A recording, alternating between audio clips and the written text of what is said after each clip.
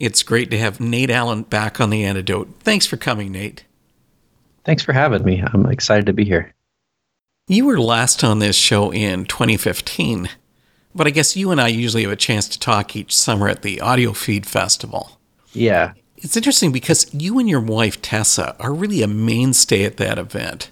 I mean, the two of you perform as Destroy Nate Allen with this wild acoustic punk show.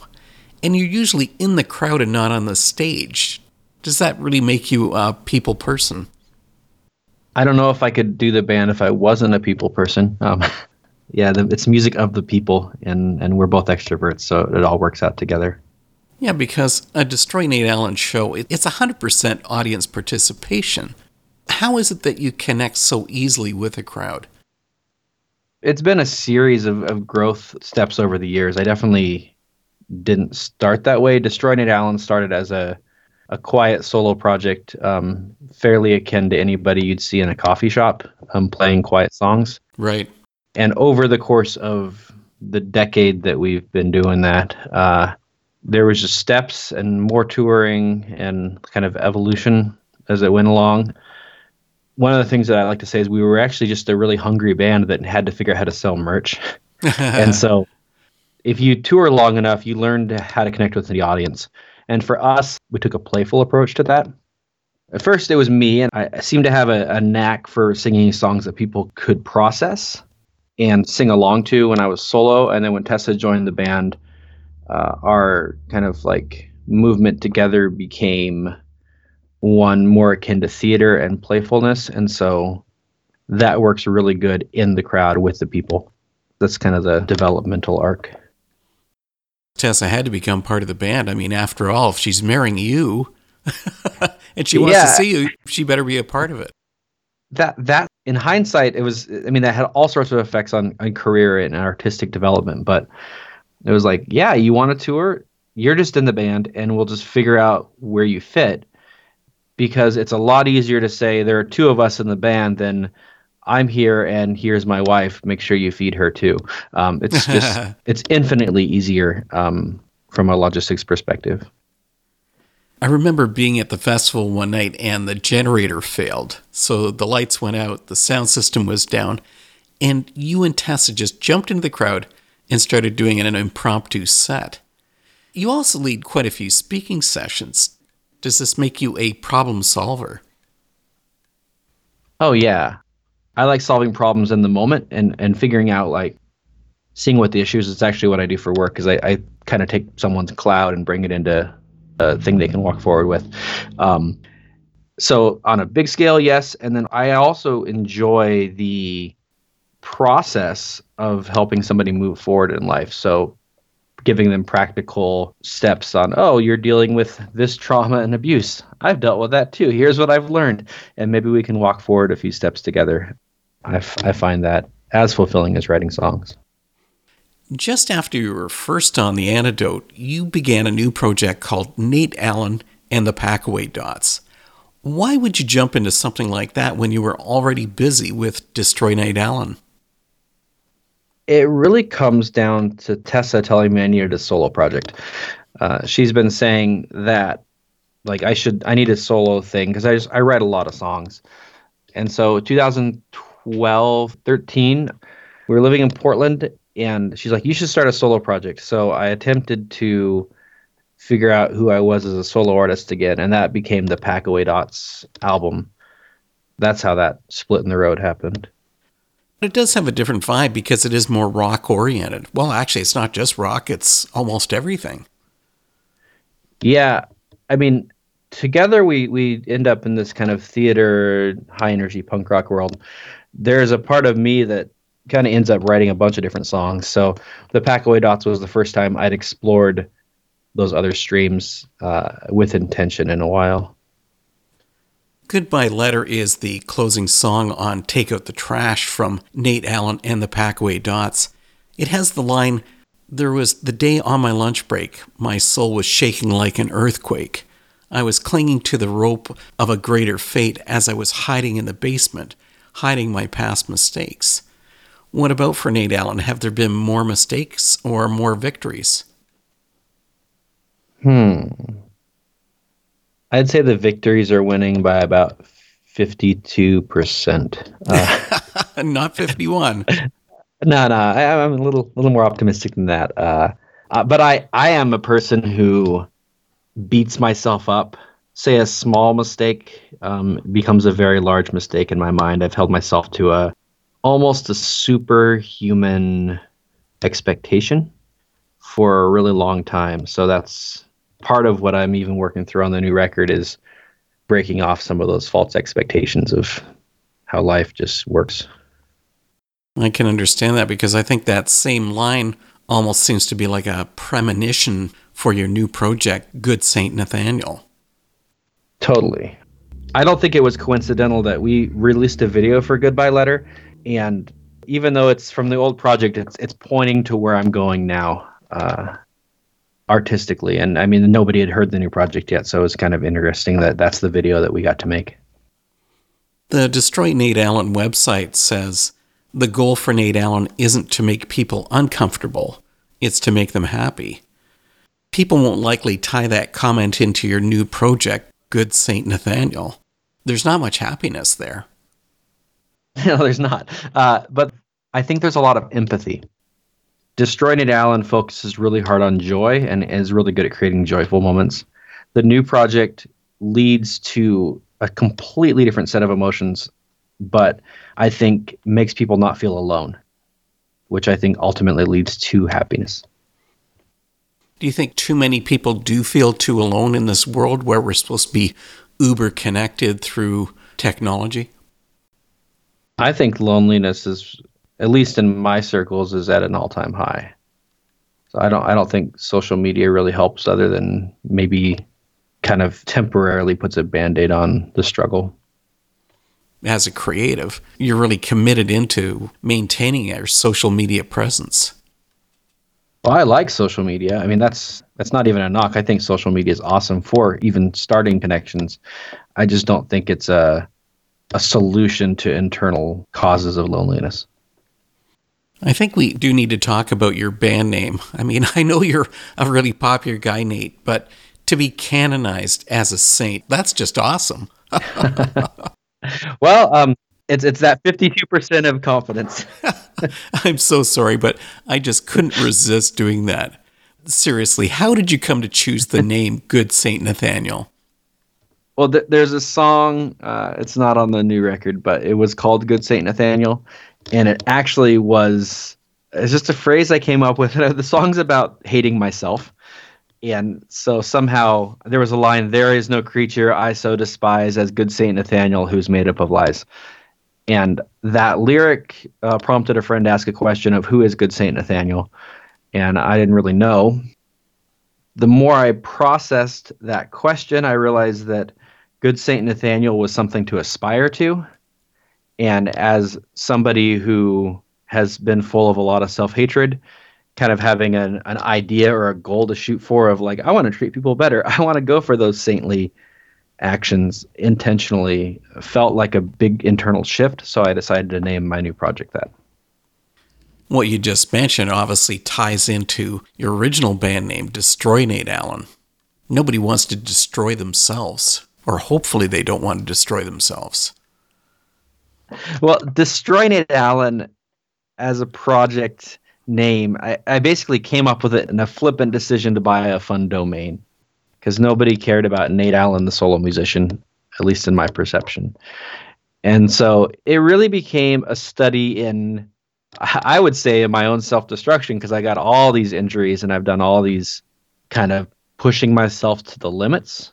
Mm-hmm. And so really like Destroy Nate Allen kind of became a blanket for a lot of, I think, destructive and good behavior, but it was always pushing myself to a limit.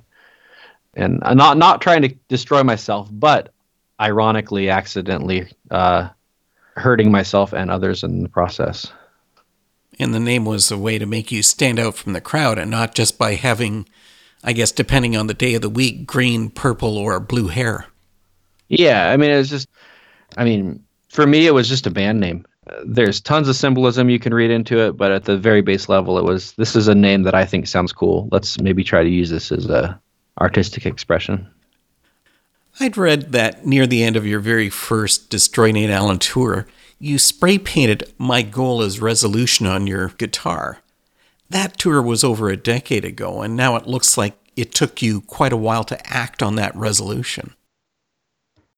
I think it comes in waves. I don't think growth is ever a linear path. It feels like it's real twisty. And so at that level, my goal was resolution internally. And I think I healed and changed more on that first tour. I mean, I've had friends that said that they never saw somebody change so much a 6 month period. And there was a lot of healing internally that I was able to accomplish. And then 10 years later goes by, and you learn other levels of how you need to heal, and other levels of how you're broken. And so I think that was a start. And then I don't think I realized that when I took that phrase, my goals resolution, like on that was literally kind of setting a precedent for the future with more intention than I realized. The good St. Nathanael release, Hide No Truth, your debut release, brings in questions of faith. On Coming Unglued, you have the statement, the widespread dysfunction that some cannot see has me questioning God and my sanity. Is that kind of feeling universal? I mean, will committed Christians be able to connect to a statement like that? I hope so. I mean, I think there's multiple angles you can take to the line questioning God. I think there's the very much like, do you exist? That's a very straightforward question. But the other side of it would be, why are so many people hurting each other?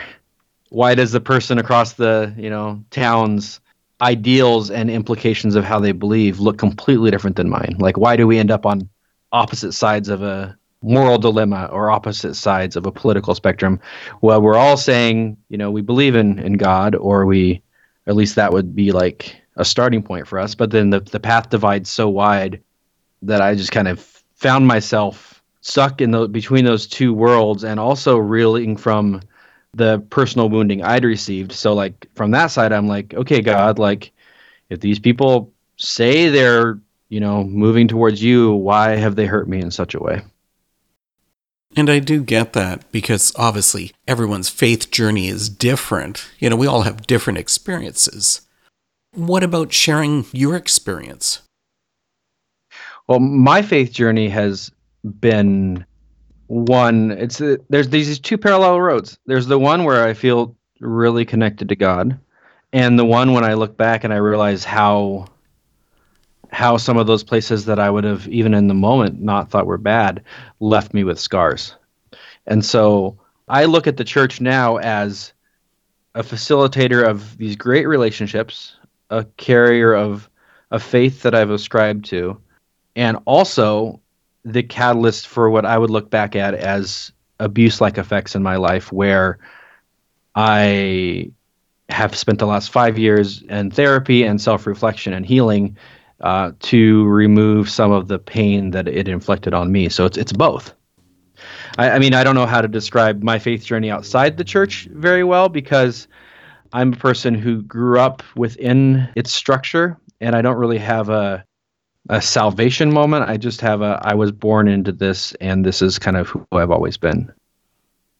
You brought up the word abuse. I mean, I'm not going to force you into sharing about that type of abuse, but are you willing? Oh, yes, for sure.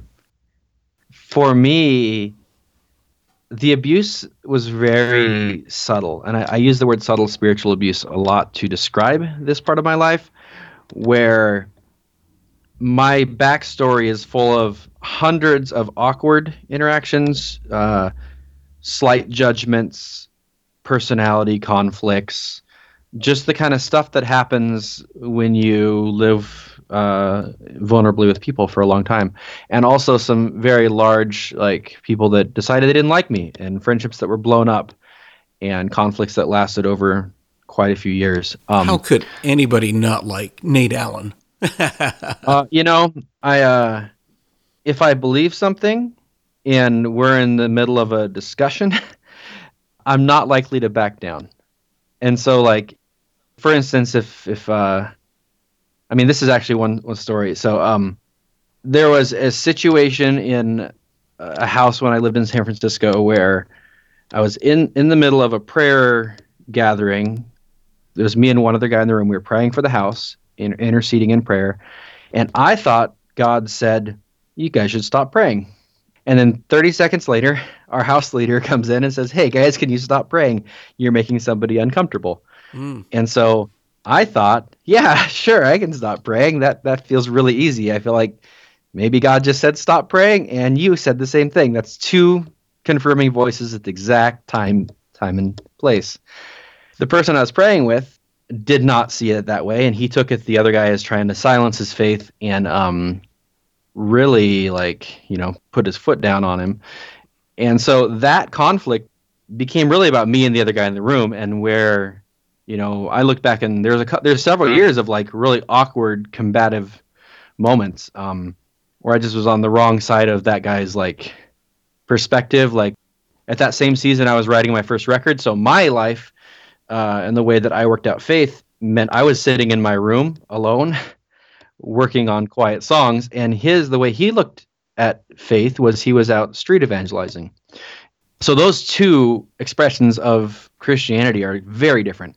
But what ended up happening was like his way of trying to move forward was to try to make me look bad.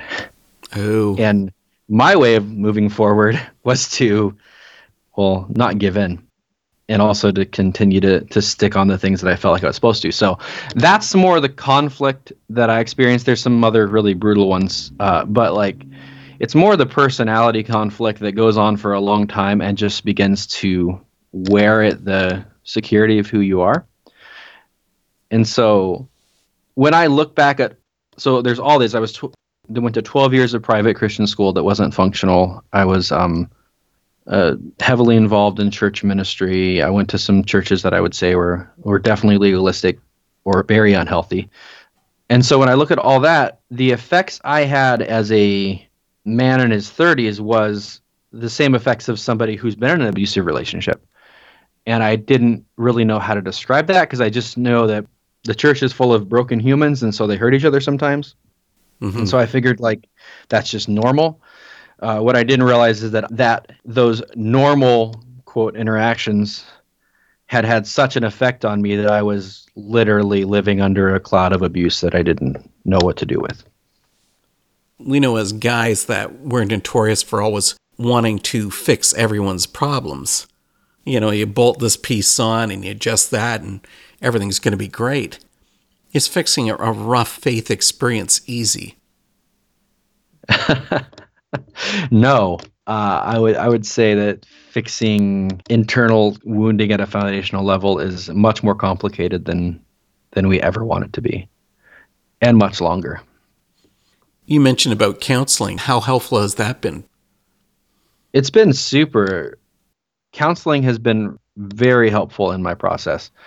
The specific element where counseling was very, very helpful on this record is these new songs that I'd written petrified me at a level that I have a hard time even verbalizing. They literally set off panic attacks in me when I'd perform them live. Oh my. And so I had to go to counseling with the specific like intention to say, so I'm a musician. I tour, I play shows. I've written a batch of songs that scare me to the point where I cannot play them live. And I need to work through whatever the block is that's keeping me from being able to actually perform these songs.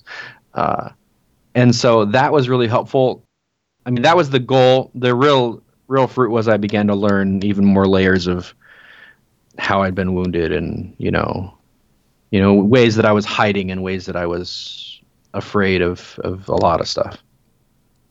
Hide No Truth walks through your journey, and it ends fairly positively with the song Better. And it says, yes, I think we can do better, treat the whole world better than this. Well, let's make it personal. How will Nate Allen change the world? I'm going to start by releasing elements of my story that nobody knows February 1st, because I really believe there is freedom in speaking the truth. And so that's the main piece that I'm attempting to work out is just like, okay, I'm going to go through this area where I'm petrified, but I'm going to move forward because I believe it's a valuable contribution. And my family's like, get the record out already. Well, what about summing up your experience creating Hide No Truth? Like, what has it done for you personally? Has it been cathartic? It's very cathartic. I don't know if I would call Hide No Truth a cathartic process overall. It's been terrifying. There's been moments where it felt really good to open up part of my story and be able to work through it. The process of writing Hide No Truth has, I think, altered who I am as a person. If 5 years ago you would have told me I was going to write a record about my Christian faith experience, or even parts of my Christian faith experience, I wouldn't have believed you. And so, like, there have been so many elements along the process of this record that have altered and changed in my life to where now I'm able to have this conversation even with you on the radio that's I would have avoided or definitely not wanted to not have. But I've changed a lot and healed a lot as a person where I can actually talk about parts of my past. It's pretty clear that you haven't made Hide No Truth an easy listen. How do you think people are going to react? I have no idea. I have written a record that's so far outside of my norm that I'm not really sure. I think the record, in my perception, requires repeated listens. There's interweaving themes throughout the whole thing. If you jump from song to song, you realize I'm using a phrase differently, or it's recalling an earlier story, or it's just sonically quiet and requires you to press in. It requires headphones oftentimes. So I think that I'm really curious what it'll be because it's completely the opposite movement that I've been working in for years. This is really personal for you. Yeah, it really is. It's really got to be difficult. A lot of artists saying, oh, this is so personal. This is so honest. Come on. No, it's not. Yeah. You're talking about your love life, and I don't really care. This is personal. No, it totally is. So yeah, the record is really goes to levels that I've never even approached in the past. I've poked at them, but not fully gone in. I know that I've written a polarizing record, but when I take a look back at life in general, like nobody likes every band. No, that's true. And so I think it's a misnomer when we believe everyone's gonna like what we do, and so it's all an acquired taste. So for me, it's just like, okay, this is where I'm at. And I know there are a segment of people that will totally get what this is about. And those are the ones that this is going for. But it's a lot to digest and it's a lot to wade through for sure. I've been keeping you here for a long time and I really am going to let you go in a minute. But to close off the show, how about explaining the song Lightning, the single from Hide No Truth? Lightning to me it's about power. The way that when somebody in a position of authority acts poorly, it affects a lot of people. And it might not even be directly, but if a pastor has an infidelity or a world leader makes a decision, that has an impact and a weight in ways that we oftentimes don't realize. But if we're closely enough connected, it really affects us internally. And then also, the more I looked at those sorts of situations, the more I recognized my own ability to negatively impact the people right around me. Specifically, I'm a workaholic. So, my seeking of passions leads to neglect of people that I know. We talked about it earlier, my, unwillingness to, relent around certain moments. Mm-hmm. I'm sure has had negative fallout. I know that my pace of life, my drive, my internal drive, which in some ways is from a very broken source, showed a lot of people how to tour in a way that I would not even call healthy. I can tell you fallout after fallout of my actions. And so that's all poured into the song Lightning, where it's like, oh, if I could go back and change, I would. I think this record is a lot of me working through the things I've received, but also the damage that I have kind of unleashed along the way. Nate, as always, it's been great having a talk with you. Thanks for coming to The Antidote. Thank you for having me. I've really enjoyed it.